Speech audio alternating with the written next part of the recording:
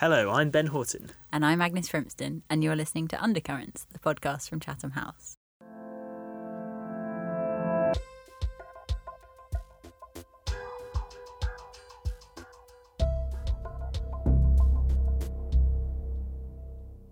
Welcome back for another episode. Agnes, how are you? I am good, thank you. How are you, Ben? I'm great. I'm still buzzing from our weekend excursion.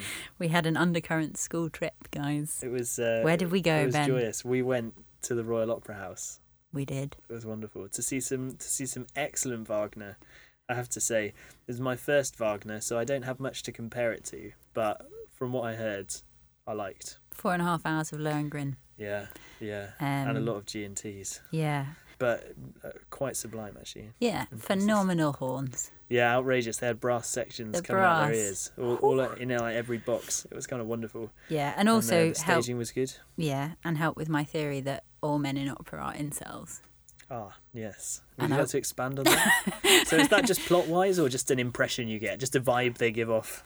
Yeah, it's an absolute vibe. I mean, if you think about La Bohème or Carmen or any of those things, it is, Lohengrin, this Wagner, it's, I love you, let's get married, just don't ask me my name or any questions. Yeah, And then the women always let them down, they get really angry. Maybe he's shy. No, and then they end up murdering women because they want to run off with somebody else. They just have the souls of incels. I think it would be fair to assume that if Wagner met the guys from Queer Eye, it would be an interesting exchange. Oh I would God. watch that episode. I mean, Them trying to reform Wagner. I would say you're watching all the episodes anyway, Ben. But yeah, that would be a great insight into modern masculinity. It would indeed. There we go, a bit of highbrow and lowbrow culture you there, guys. Yeah, absolutely. I mean, I don't know if I really see that distinction. They're both the zenith of their respective art forms. 100%. So yeah, but we are actually here to do an episode of Undercurrents. We are. And to actually talk about some quite serious issues. Unlike yeah, that's so your light relief. Get on with it. So yes. So who did you speak to, Ben? Well, together. Together. Oh my gosh, sorry. Crikey. We did it together. There's a Ask lot again. of me on this. I apologise. Don't worry. Agnes is monopolising the pod. I don't know if she's trying to tell me something. I apologise if my interviewing style is deficient, but she's always here now. She's always she's always sort of seeing these people and going, don't listen to Ben's questions. Do send us a reply if you feel like there's too much Agnes Frimston. Indeed. My mother will, so not you, Mum. We'll set up a but Twitter else. poll. Yeah. Sorry, Right. Ben, who did we speak to this podcast This episode? week, we spoke about an incredible initiative from the Global Economy and Finance Programme called the Gender and Growth Initiative, and specifically an international policy forum that the people from that initiative run every year, developing new policies to empower women in the workplace and to challenge the various gender gaps that affect women's engagement with the global economy. Yeah, from a very economic sort of perspective. Absolutely. And so we spoke to the programme leader, Stephane Dubois, and also Roxanne Bildan from the programme, and it was a great exchange. Yeah, interesting to see the sort of practical side of an initiative like that. Yeah, and sort of what goes into putting on a conference like that. Yeah, as well as discussing sort of the bigger issues, what they're trying to do, particularly with the G20. Yeah. Yeah, absolutely. So that was great. But then you went off and did your own interview as well. Yeah. Which I wasn't allowed to go to. I would say actually you were on holiday. I don't remember that. When this happened. Anyway. But yeah. Yes. And so who did you speak to? So I spoke to the Minister for International Development, Alistair Burt MP, who you may remember famously resigned over Syria a couple of years ago, right, but is now back in the Foreign Office. Our first government minister. Yes, absolutely. Very great of him to give us some time. Opportunity, yeah. Because the Stabilisation Unit has just released a new report called Deal Making and Peace Building, a new approach to reducing conflict. Alistair Burt came to Chatham House to give a speech on what that sort of meant, and so we discussed that. And what is the Stabilisation Unit? Okay, so it's a cross government unit sort of supporting UK government efforts to tackle instability overseas. Right. Well, let's have a listen.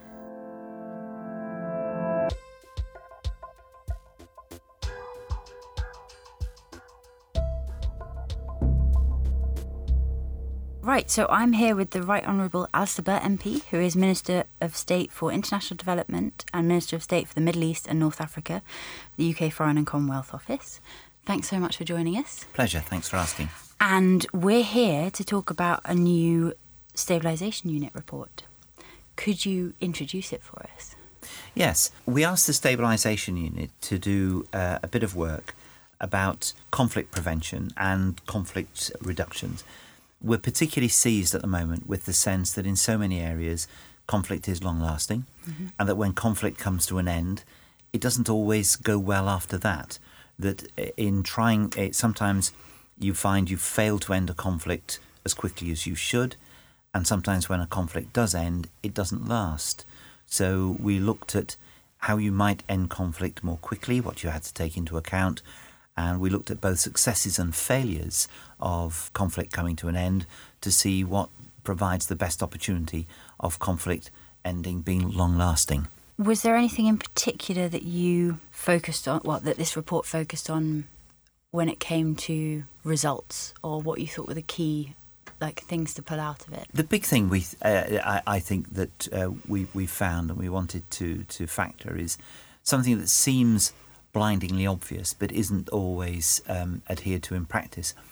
And that this is really understanding what we call the elites in various countries, those people who command significant power, to understand the relationships of them to each other, to their peoples, and therefore truly bring that knowledge into an understanding of what sometimes as external actors you're trying to do in resolve a conflict. And what we found was that in areas where that was well understood, there was a chance of long-term success. But in areas where that wasn't understood and where peace bargains were put together that looked good but failed to grasp what the underlying politics were, that peace determination, which came too early because there hadn't been a political resolution, and therefore you were trying to put something on top that just wasn't going to work. The paper brings out some of those areas of successes and failures in order to provide ministers and the UK government with a new set of analytical tools to help in policy formation. And particularly we were confronting the difficult issue of how you deal with bad guys, how you deal with the reality of situations, that sometimes the people you have to deal with are people who are really not very good. But if you're going to get a proper solution for the people you're trying to protect, you have to take them into account. And there must be a fine line between engaging with and endorsing bad guys. Absolutely, I think that's fundamental. And I did sort of include a phrase in the speech to say that you can support dialogue and you can support processes without endorsing, legitimising or giving recognition to those whose values you abhor. But you can recognise that there are times when including them in a dialogue process doesn't imply recognition, but is actually important if you want to get to an end result. I wanted to ask you about bottom-up legitimacy. It's not a phrase I'd come across very often in the Foreign Office, but I will give it a look now. Because how do we know externally that the individuals that we might be talking to have legitimacy on the ground within the nation that we're talking? I mean, Libya comes to mind. That's a really good question. A variety of different things enable you to get that sense. You've got to employ people locally. You've got to use people who know the region well and experts. You've got to rely on intelligence and information. Sometimes there are long-standing structures that give you a sense. For instance, the tribes that operate in the Middle East. They're very real. They have power. They have communities. They have structures that lead to decision making in which power is conveyed from the bottom up to those who advance them. I think in my experience, having been in the Foreign Office on and off since 2010, knowledge is really, really important. Not making assumptions, doing your homework, and getting the answers to the very questions you raise. But it is a question that is often raised when you're looking at someone coming forward and you're considering known individuals. Well, who are they really? How much power do they wield? Because, of course, people will dress it up in a variety of different ways. So I think the short answer to your question, local knowledge, intelligence, that tells you the answer. Mm. And what's the role of institutions in this environment? Because I think sometimes if you are dealing with individuals, you can undermine the role of institutions. I think in some cases not to overplay the concept of institutions. We like them because we've grown up with them here and we've built them. But they've been hard won in over many centuries in the United Kingdom. And we reside power in them because it's better to put power in institutions rather than individuals, and we limit the power of individuals through our structures. There are countries where there are very few institutions. There can be places that have names, but they're not really functioning as institutions. I think our role in these cases is to distinguish between the two, always to be seeking to build up institutions, because long term that is a better answer, but also being realistic, knowing that in some places it will be strong individuals who will make the weather and with whom you have to deal.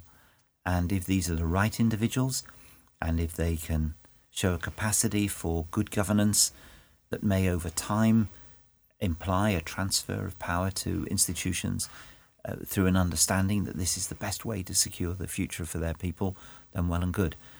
But I think it's horses for courses, and being acutely aware that something that calls itself a parliament may not actually be functioning like a parliament that we have in Westminster. Mm-hmm. And I suppose, that may be a good or bad thing. Absolutely. And you mentioned in your speech and in the report that the order of how you do things is very important. And does that mean that sometimes you have to let violence play out, or issues within a nation play out? Well, let me look at a specific example of Libya. I was the minister working to William Hague between 2010 and 2013 when Libya became part of what was known as the Arab Spring. The government's been much criticised following events in Libya for not ensuring peace and for Libya being in the situation it is. I feel some of this criticism is unfair. I would do. I was there. I was able to see what happened. But we sought very hard to build up institutions, and we sought to bring forward elections to put in place a transitional government at a very early stage because we thought it was the right thing to do. And we worked hard with people locally. We relied on local information to do this. There were no boots on the ground. It was dealing with those in Libya. But we had not fully understood all the local connections and the relationships between politicians, between militia, between regions. We thought we did, and we worked very hard. But in hindsight, clearly we didn't. Mm-hmm. And it meant the bargains that were formed didn't actually work. And therefore violence returned to a degree. I think it's very hard to ask a democratic government to accept that there are places where violence continuing is better than no violence. I'm sure the short answer to that is that's never the case. And you must always work for a negotiated settlement, for a political answer.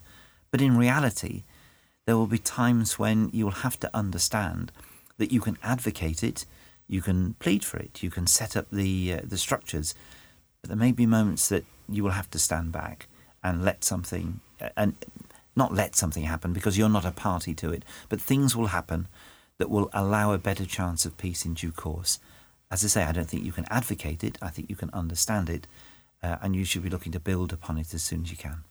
A lot of I think the main argument that is made in this report, and what you sort of mentioned earlier, it relies on intelligence, really, and very good local knowledge.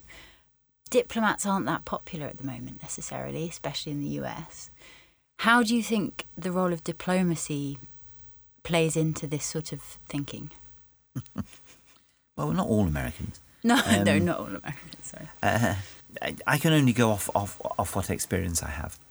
And working with top-class diplomats in very difficult situations around the Middle East, the best of them are open and thoughtful. If they have very strong convictions, they're aware that others have different ones and they can sort them through. They come to conclusions and they work them through. But always they're conscious of needing the intelligence on the ground to give them information. And in the best of places, you will find intelligence being sifted again and again and again from those who provide it for us. And there's a lot of people operating in all sorts of different ways. It's not all derived from agents or anything like that. Intelligence is a wide subject. Commercial information is very important. What's actually happening at grassroots level in terms of how markets are operating and what's happening locally and who does hold sway over a neighbourhood and everything like this, essential. And then fed through to good diplomats who can use it. There are diplomats and diplomats. I must say I like working with professional diplomats. There are some politicians who are diplomats, and particularly in there are some in the US context, and there are some diplomats who are intensely political, but there are also diplomats who are just diplomats, behind the scenes, hugely influential. I think we are very well served in the UK by those who work for our external facing groups, whether it's obviously FCO and DFID, but also other departments that operate overseas who provide the information and everything else. And my experience is in many places, particularly around the Middle East, UK diplomats are welcomed because we are prepared to tell the truth. We're not always the richest, the most powerful, but people do go to us. We do know some areas of the world very well. And I think providing we're always conscious that we may not always be right, there are other people's points of view, and that we recognise the limitations of our knowledge at any particular stage, then I think we've got a good base for dealing with people in the future. But there are times to be tough as well. I think sometimes this can be misinterpreted as, thinking the best of all possible people in all possible worlds. You can't operate in the Middle East if that's your sense. There are bad people. There are people who hurt people, and there are people who obtain power and keep power through the most outrageous of methods. And the United Kingdom has got to be very clear that it has no party to that, and we will need to be very direct. Sometimes we're direct in public, sometimes we're direct in private, but there are people with whom it is very difficult to work, and there are standards that have to be kept, and we have to be honest enough to say so. There are other means of sort of non-violent intervention. Sanctions sort of come to mind. How do you think they would play in with this sort of idea of a focus on power players? Sometimes they work and sometimes they don't. I think the world has moved away from generalised sanctions, which only provide an opportunity for very smart people to get round them and create a whole new industry, to individual sanctions can be quite well targeted. I think if you look at key individuals in a power structure whose way of life can be quite disruptive by preventing them travelling, the European Union has used sanctions quite extensively to stop people coming to Paris, going to Rome, to those people who are abusing their own systems and making money illegally, to prevent them having the lifestyle that would imply.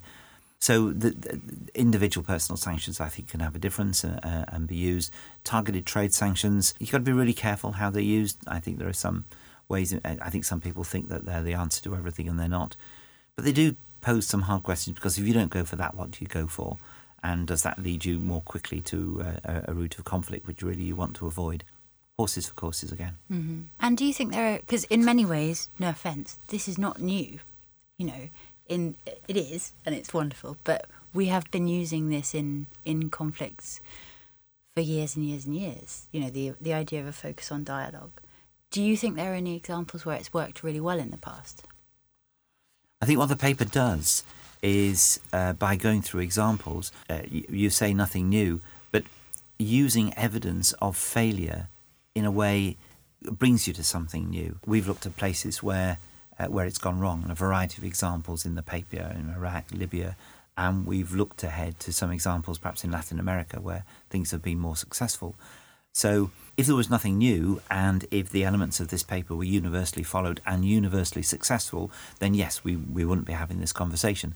The point is that I think looking at power elites as we have in this paper, and looking at the places where their position has not been fully understood, and this issue of sequencing has got out of kilter, and where we've tried to assume things that haven't worked, where we've assumed there is a linear line from conflict to peace, we've got things wrong. So what's new about this is pointing that out and saying, look harder at the examples of success, Sierra Leone, Bosnia, places such as that, and compare them with places where things have gone wrong and apply some of these examples. There's no blueprint here. As we've made clear, it isn't a policy paper, it's a tool. And we will find, as some of the lessons here are applied, things that work better than others. But as I say, I think what's new is trying really to get people to understand that dealing with the those who can make the elite bargains is really, really important. And there are things we've probably taken for granted in the past, and it's requiring us to look harder at those things before we come to decisions and judgments. The world of international affairs is often quite depressing. So we always try and ask a positive question at the end of an interview. What are you excited about in the world? What gives you sort of hope and enthusiasm? A really good question. The best answer I can give is that when I go abroad, when I'm touring the Middle East, I will often have a session with young people, sometimes chevening scholars and others, who are brought together for a session with the ambassador and myself, and we go round the houses and we talk about the future. And recently, that's been Jordan, it's been Algeria, it's been Israel, it's been occupied Palestinian territories. In virtually every case, I end up being enthused by the young people that I speak to. I find them these days challenging, quite open about their own states, but most of the time they're enthusiastic. There was one country I was in recently where a minister was worried about young people wanting to emigrate from his country. And I spoke to the young people later on the same day, and I got a completely different impression. They didn't want to leave at all. They were excited about their country. They thought it had real opportunities. Everything wasn't rosy, but they were looking forward to it. And I suppose that's the encouraging. For most young people, they do understand the world is theirs. We're maybe not leaving it in as great a place as we would like to, and our generation is doing the best it can, but we're having to deal with some difficult things. But they have a sense that they're going to want to make something of it. They're growing up with technology that we never did.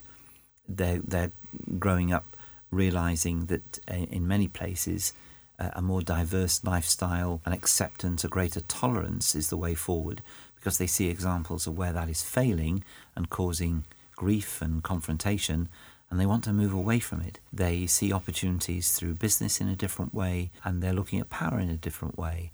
And I think that's quite encouraging. So, as so often, the answer is in the young. And as I say, that's been my personal experience and personal reflections quite recently. Thank you so much, Alistair Burt, for coming to talk to us and ending on a positive note. Thank you for asking.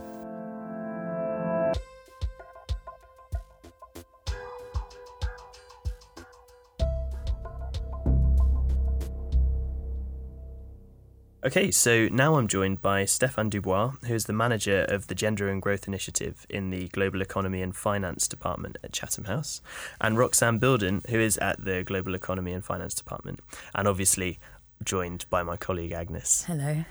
Hello. Hello. This is our first joint interview on the podcast. I know. It's going to go really well. Yeah, absolutely. We've not worked out a system. We probably should have got like a puppet or something that we hold when we want to talk, so that we properly take it in turns. Yeah, hands up. Yeah, exactly. Hands. Yeah, I think that's the way. But Stephane, Roxanne, thanks very much for joining us today. Pleasure. Thanks for having us. We're here today to talk about the annual International Policy Forum that the Gender and Growth Initiative runs, which this year is titled No Going Back, Making Gender Equality Happen. So Stephane, do you think we could begin just by talking a bit about what the Policy Forum is and what the Gender and Growth Initiative is and where that's come from? Okay. Thanks for asking the question, because it's always slightly tricky to explain the whole context in which we work. The former head of global economy and finance started working very closely with the G20 in 2013, looking at the fact that nobody took into consideration gender. So it was very gender neutral, everything that was done. They made decision based on economic, financial reasons, but didn't take into consideration the burden that this could bring to women, or understand also that women were not just a burden, but actually could contribute significantly to their growth targets. So there were a couple of events that were organised. The first one was in 2014 during Australia's presidency of the G20. And it was in many ways a success because it brought to the forefront the notion of gender-inclusive growth. People had been talking about it in different areas. The IMF had started, the World Bank, and a number of people. It's not exclusively but there was a specific focus during a G20 presidency, and that was the important moment. A number of recommendations were presented to the G20, among which the one that's come to be known as the 25 by 25 commitment, and that is to reduce the gap in labour force participation by 25% by 2025. Right. So that was adopted by the G20. It is a commitment, and hopefully everybody's working towards it for 2025. Yeah. So that was really the first manifestation, shall we say, of Chatham House's work that it did in collaboration with the Australia National University. What became obvious during the discussions is that there was a definite need for a push for more policy options to support women going back to going back or entering the workforce. And the formal workforce. So one of the suggestions that was presented, and here it may be a good thing to explain a little bit how the G20 works. I know many people will know, but for the people who don't know, it's like this big group and nobody really...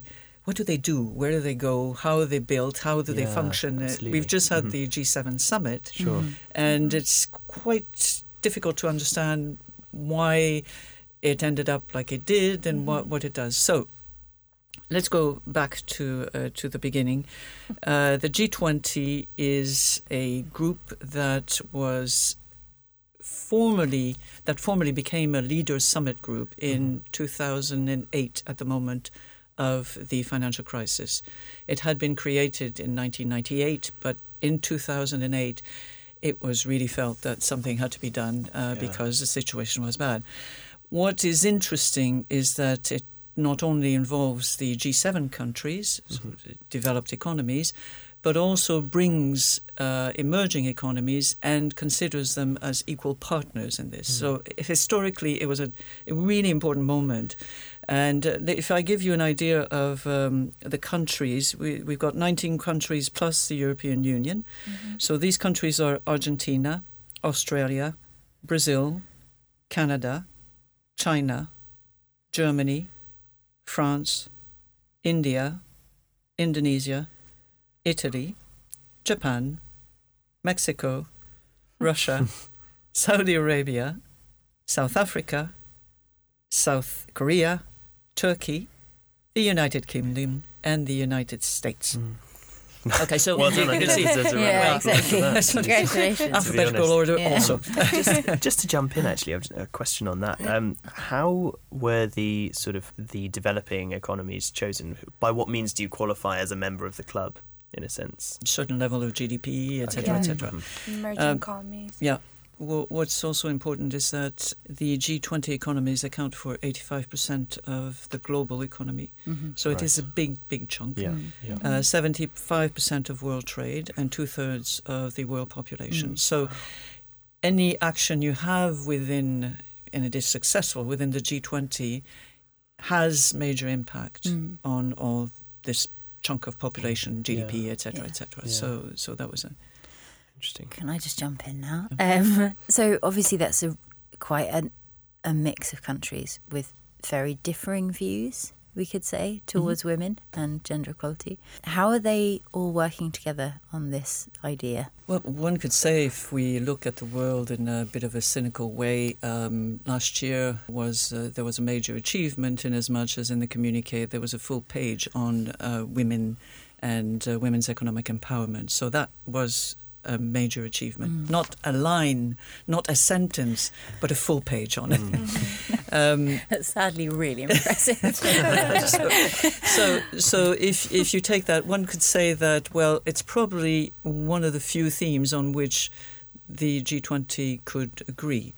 Trade was difficult because the United States had already started talking about their different position and so on and so forth. Climate change is also a problem. So it was definitely one theme on which they could rally.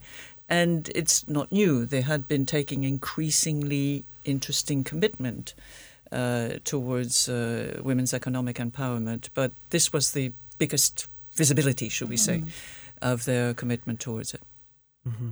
And what... Can I just add something here? Because you say, how do they work together? I think it's difficult to, as you say, these are very different countries. So one could think of Saudi Arabia as not necessarily the most advanced. But I include the US in that at the moment as well. Yeah. But if you start looking at the disparities that you have, one example I tend to give is that countries are not bad in everything. And so countries like Turkey, Saudi Arabia, in terms of women's participation in the labour force, it may not be a very high percentage. However, when you get into pay gap, once women are in the workforce, there's no pay gap, or very little. Yeah. So as opposed to other countries where you have that, it's an interesting element, and we should take it into consideration. Yeah, definitely that idea of not everybody being bad in the same way. Yeah. Whatever bad in quotation marks. Yeah. Absolutely. Yes, you didn't see my quotation marks. For the recording. They definitely were there. Yeah. That's really interesting. So what, in this full page that we got in the communique, what were the major policies and major challenges that the G20 were looking to address with relation to this issue? The G20 in that communique was mainly picking up on the communique and a number of elements that were in the W20 communique, and that's the other shoe that just fell now.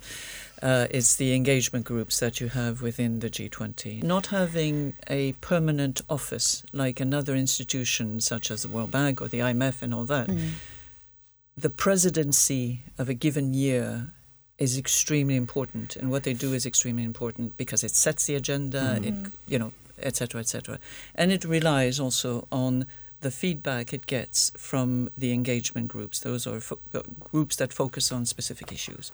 So the B20 will focus on business, W20 on women, C on et cetera.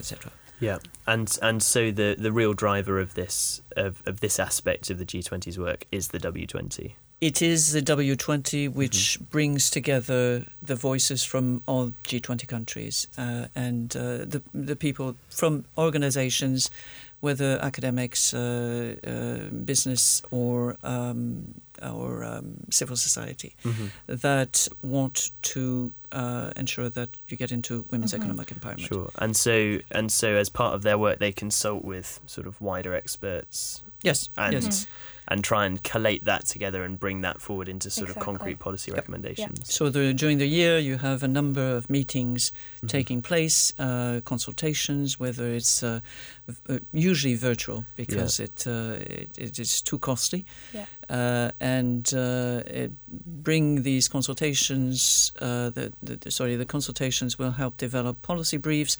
These policy briefs will be then taken down to a one-page communique. This is what everybody agrees upon. It will be there will be a consensus at the W20 summit, which this year is taking place on the 1st and 3rd of October. Right. And these will be presented. The recommendations will be presented to the Sherpa. Got you. And how are these communiques framed? Are they framed as kind of, it would be nice if we could do this?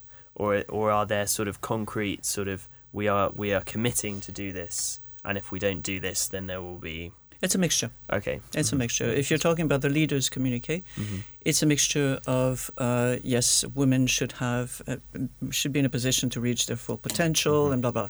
That's quite broad. Yeah. But then they supported World Bank setting up the Women Entrepreneurs Financial Initiative, which basically provides funding and other elements to help women entrepreneurs in developing countries. And many of the G20 countries actually funded the initiative. So it's an important input into that kind of development. They also supported initiatives in terms of digital inclusion. particularly for women and girls. And they also agreed to set up a task force, a business women leaders task force, which would bring together the business side, so the B20, and the women's side, the W20. Mm-hmm. And this is in the process of being set up right now. I ask a slightly practical question about the W20. Is it largely women? Or are there men in it? It is exclusively right now women. Is it? Was that a sort of purposeful decision, or is that just what's happened? I think it's what's happened, but if you're looking for expert working on gender issues, I can tell you with the organisation of the forum that I am struggling to find men that are really involved in discussions on gender budgeting, gender responsive budgeting, or interested in unless they. I think that's changing. Yeah. But right now, if you're looking for people who've got expertise, it tended to be women that were looking at women's issues. Right. And you have in businesses champions of gender equality. It doesn't mean that men are not involved. And to be honest, nothing's going to happen if men are not involved in the change. Because often I think when we're talking about gender issues, it's women who are talking about it. And it's interesting that even at that top level, it's women. Yes. I mean, the Canadians this year have started using the word feminist. And it was actually quite interesting last year at the W20 summit. There was a panel of very senior people, including Angela Merkel, Christine Lagarde, Chrystia Freeland, and woman Finou Khan from the Bank of America, and Queen Maxima. So very senior, powerful women who were there. And the journalists asked, "Are you feminist?" Some people just said, "Yes," right away. And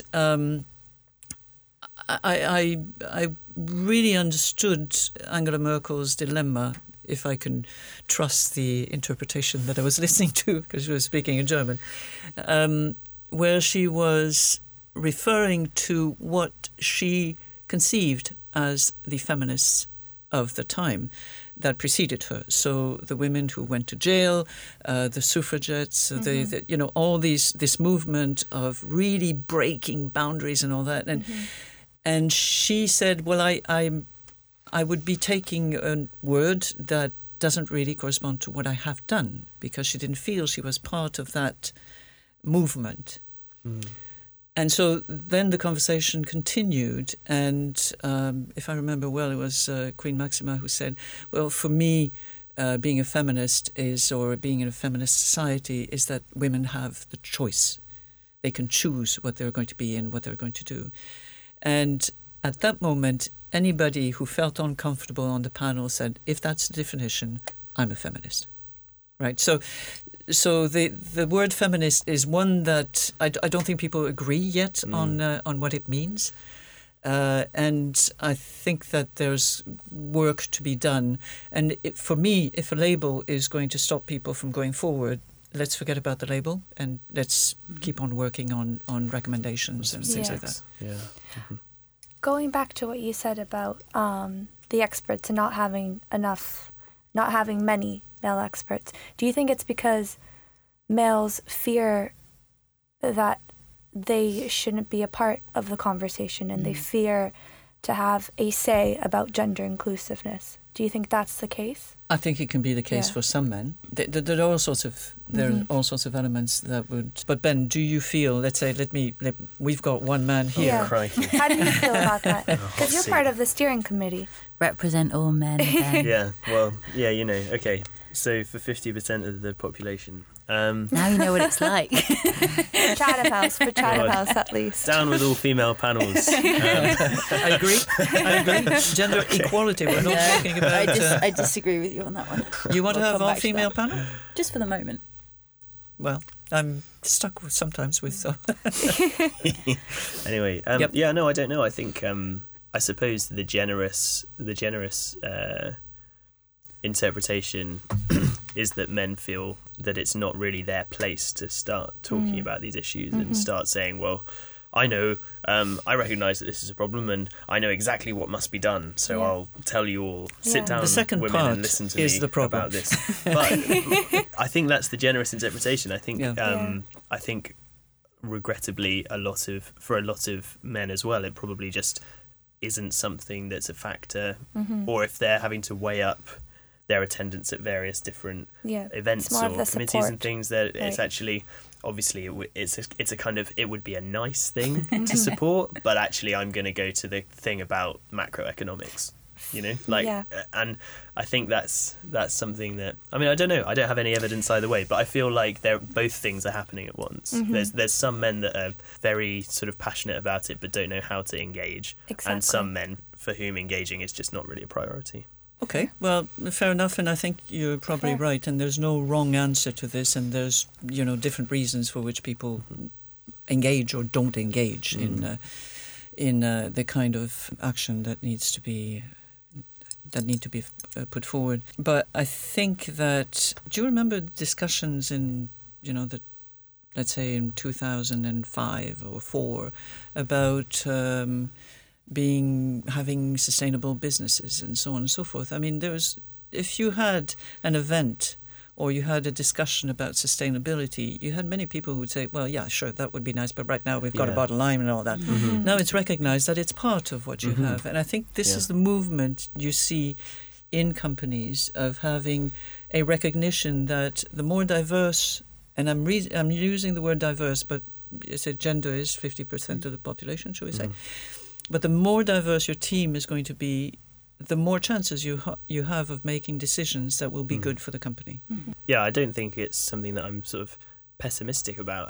But I agree that I think it's a process of change, right? It seems like it's a constant effort to persuade some more people each year that actually it's something that really needs to be sort of integrated into what you're thinking about. It's also that it is becoming more and more obvious, and through research that is being done, that it is good for all. Not just good for women, but it is good for all. It will be good for the children. It will be good because if there's more income at home, then children will have a better chance of eating properly. Their health is going to be better. They'll be better at school. They'll be able to stay in school. All these elements. So it is better for society as a whole. Actually, on the 25 by 25, is that going to be significantly more difficult for some of the members of the G20 than others? You have to take into consideration their own circumstances. But I mean, is the gap bigger between some countries or not? Yeah, obviously. So which ones might it be trickier for, might have to work a bit harder I mentioned earlier Saudi Arabia. It is definitely a country that it will be easier for countries like the UK, Canada, etc. But some of the countries have lots of women working, but in the informal sector. So if you're talking about Mexico and Brazil, you have many women that are not on the radar. Sure. So how can you have better conditions for these women and include them in the calculations? Another element that stops, and we tend not to talk about it or talk about it too much, is the fact that one of the elements that stops women going back to work is caring for children and caring for their parents also, because it's becoming more and more common that you have to do that. And if you start calculating, particularly in countries, or if you're living in London, many families come to the conclusion that it's better for the one of the partners at least to stay at home because daycare is too expensive, and if you're going to have somebody who comes and cleans the house, it's too expensive, etc., etc. So having affordable daycare, quality daycare, is extremely important, and those are the elements that you need to push on governments to make a decision, because there is a cost associated with it. It's not just a good... It would be nice. This has a cost, but it will have a major impact. Because London, I think, has the highest number of women who don't return to the workforce after having giving birth. Possibly. The whole of the country, just because childcare is just astonishing. Yeah. So how is the Global Economic and Finance Programme at Chatham House sort of involved in the W20, G20 stuff? Like what have you guys been sort of organising or running? Right. So since 2015, we've been working closely with the countries hosting the G20. And this year especially, we're working closely with Argentina because we are an official knowledge partner.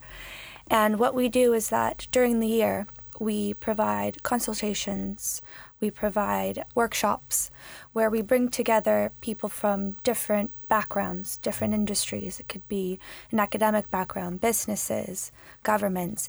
They mostly come together and they speak about certain topics such as digital inclusiveness and how that affects women's economic empowerment and how that can be changed. So that happened this year in January in Buenos Aires, and Stephane was there, and she was able to come back and give us great feedback on that. And then we had another consultation in Ottawa in May, and it was about bridging G7 and G20, especially because this year the G7 summit, well, it just passed over the weekend, and I'm sure everyone heard about that. Yes, exactly. And it was discussing how G7 and G20 can work together. Better together. Better together, that's it, on gender inclusiveness. And so we provide that, and then we come back with meeting summaries, which we compose. And this, we had consultations last year as well.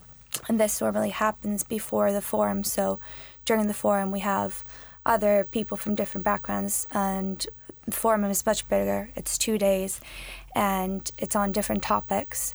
And we also, we come back with the information brought from the consultations, and then towards the end, we bring all of these together, all of these ideas and recommendations, which Stephane had mentioned. And with this, because we do have the chair of the W20 there, Susana Balbo, who will be representing Argentina for W20. And she'll be there, and she can go back with all this information. At least what we think is important. Which will eventually feed into G20 in October, and then hopefully make a change. It's amazing, actual direct. Impact. Yeah. Actual measurable Just suggestions. to go back to what Roxanne was saying right now is that it's a process. What we do is a process. Yeah. So we have these consultations. They can be in London or in other cities. It brings more people together, so we develop a network at the same time. But they feed in ideas and I suppose push us to explore further some of the issues or some of the barriers that women have to face when they go back or when they have to enter the labour force. But we had some fascinating ones, actually. You know, the sort of some of the meetings we had in here in London. Yeah. Last year we had a meeting with Tina Chen. Yeah. Who that used to great. be the. You attended. I was there. Didn't you? It was a bloody great meeting. Yeah. Just after Trump was. Yeah. Yep. As a typical bloke, I was not there. You were not there. No, Tina Chen was absolutely astonishing. Yeah, she was great. As well. She's Someone great. say. But also Michelle Bachelet, we had As before that, the former president of Chile now. But it was quite interesting to hear from a head of state as to how she was treated, how also she brought about some policy changes to bring movement in her country. And she was also UN Women Director, the first director of UN Women. So she had this broad experience that she was bringing to the table, and that was fascinating. Could you explain who Tina Chen is as well? Because we all know. Yes, Tina Chen was assistant to Barack Obama. She was the chief of staff to Michelle Obama, and she was the executive director of the White House Council on Women and Girls. Obviously, with the change in administration, Tina has now another job, and she went back to the legal profession. I wanted to ask a question about whether you think this is a particularly powerful moment for these issues to be being discussed in light of Me Too, Time's Up. Do you think these sort of civil society movements, more so than in the past perhaps, are sort of really going to enable change, or are they just a kind of blip? Are they a temporary thing? Especially like in when you mentioned sustainability previously, about how that was seen as sort of a marginal issue. Yeah, or fashion. Would be a nice. fad. Yeah, yeah. And now it is sort of very ingrained in policy and in business. I think there are a number of elements that, to be honest, I feel that we're in, we've reached a tipping point. And we have to be really, really careful to make sure that we keep our eye on the ball and continue pushing. Because of the Me Too movement and the Time's Up and Balance ton port in France and so on and so forth, the notion of accountability has been brought to the attention of everybody. And I think it is an issue of human rights, obviously, but also accountability, because many people were aware of what was happening and nobody said anything. It's the same thing as if you see that there is a problem in your office and you don't say anything. You are accountable and you have a responsibility. So I think that is a very, very important message that came out through that. Gender pay gap. Same thing happening at the same time. And all of a sudden people who thought, oh, I'm doing fine, I've got a good salary, but women, what? What? It changed the perception. And I think in people's eyes also saying, it's not fair. If you ask kids, should I be paid the same thing as your uncle here or whatever, they would say, of course, you're doing the same thing, you should be paid the same thing. But somehow it doesn't happen that way. So what can we be done? So I have the impression there is really something right now, and that's why we chose this very non-Chatham Housey title for the forum, which is No Going Back. Okay, so we've reached a certain point. Let's go forward. Press for progress. That was the slogan behind International Women's Day. All these elements we need to keep on going now, and it's the moment to push. Yeah. You mentioned that obviously the complicated setup, the nature of sort of how these things are run. It must mean that the presidency is very, very important. It's essential. Yeah. And so this year the presidency is Argentina. Who was it last year? Who is it next year? And how might that change, or what concerns might that raise specifically? Okay. Happy that you asked that question, because it brings the notion of the troika.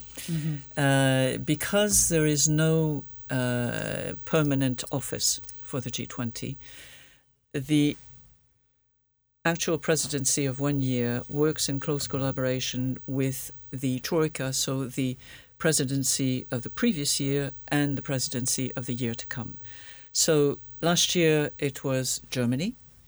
So Argentina worked very closely with Germany, and next year is Japan. So they have started already working with Japan. The following year should be Saudi Arabia. So next year, Japan will work with Argentina and Saudi Arabia. So that's the way it goes. And this is the only way that you can ensure some continuity. Because if not, it's the only way.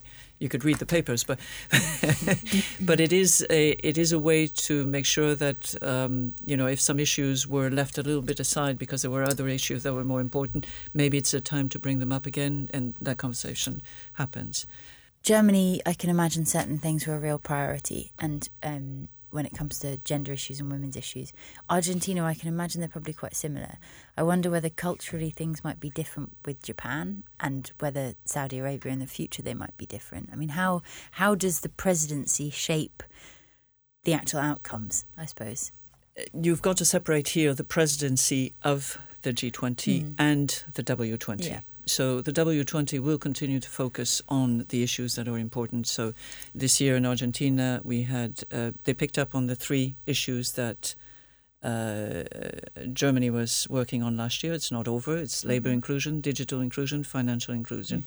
But because of the specific context in Argentina, the 4th theme was rural women, which also built with the CSW, the Commission on the Status of Women, who focused this year on rural women. So they all tie into each other.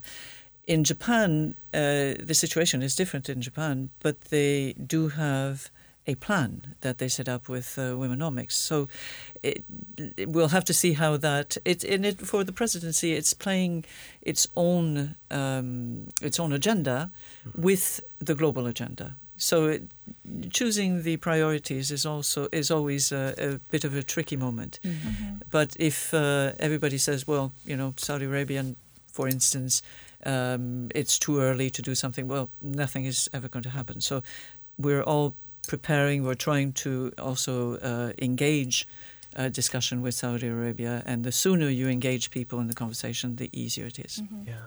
At the end of 2018, you're sat there, it's speculative, so you're sat there and looking back at your year of running this forum, what do you want to be reflecting on? Like, what will look like success from that forum? If that makes sense. Very good question. Oh, it does make sense. If the recommendations we develop during the forum are actually taken up by the W20 and taken up by the G20, even if it's one recommendation, it will be a success. Mm-hmm. But what you always have to remember, and it was the case in Australia when we had the 25 by 25, the W20 was not, or the group that was working on that was not the only one bringing that forward. Sure. It was a recommendation that was brought, but the employment ministers were looking at it, so that's the Labour, the OECD, and different organisations were already toying with that goal, that target. So the more we can work with the other engagement groups, the W20, the G7 also, and the more we can find a common voice, what would move the needle, I think the better it's going to be for everybody. Nice, thanks. And so Roxanne, last word. Obviously the forum is invitation only. Yes. But how can people who are interested in this sort of issue and the issues that we've discussed today, how can they follow what's going on at the forum? Well, it will be on Twitter, so #CH_NoGoingBack. So make sure to look at that on July 9th and 10th and afterwards as well. And parts of the forum will be filmed. So we will have video highlights published on the CH website afterwards. And hopefully we will have a meeting summary so people can read up on that after the forum.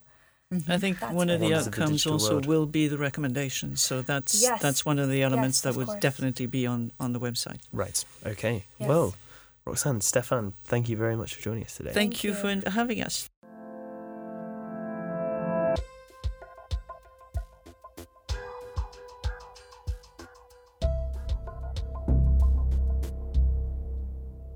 Brilliant. Well, I think for the next episode, Ben, you should just do all the interviews, really. I think that's what we've learned. Yeah. I think that's what we've learned in this episode. Yeah, no doubt. Too much for him. Yeah. Got to get that balance. Got to rebalance the Frim Horton feng shui. Absolutely. That's it. For this episode. We hope you also enjoyed our live episode that came from the London conference. Yes. Yeah, it's been a double podcast week. Yeah, a lot for the of first us. time. I hope it's been interesting. It was such a wide-ranging event, Yeah. We had some really interesting people from 6 different countries. Yeah. And just their differing perspectives on trust and encouraging political participation was so interesting. Yeah, definitely. Yeah, and I think it really made me reflect on the importance of public engagement for research. Obviously, these conferences that we go to as part of Chatham House's work are really important, but they're not enough on their own. No. You've got to engage with ordinary voters, Yeah, and also to have that global perspective too, and not just be, I think often being based in London, even working for an international think tank, one can sometimes be a bit UK focused in your head, and actually hearing from the guy from Germany and hearing from Italy and Latvia, no, not Italy, sorry, hearing from Latvia and France and yeah. Yeah, absolutely. And it made me feel incredibly ignorant about political systems in other countries because, Yes. yeah, I mean, the lessons from Latvia Fascinating. were so interesting. Yeah. Yeah. And a completely different balance in terms of what they thought about the European Union as opposed to their own sort of national politicians. And yeah, amazing. So, Great, but we should detain you no longer. next episode is the day of Trump's visit to the UK. The fated day. The day has arrived. The fated day. And so we have a great podcast lined up for that. But in the meantime, we've now got quite a large library of past episodes. If you've missed any, please do go back. And don't forget to rate us and leave us a review on whatever platform you use if you enjoy it, because it's important to help people find us. Yeah, and follow Chatham House on Twitter @Chatham House. And do get in touch if you've got any questions or ideas for us. But in the meantime, I'm Ben Horton. I'm Agnes Rimpston, and you've been listening to Undercurrents. Cool.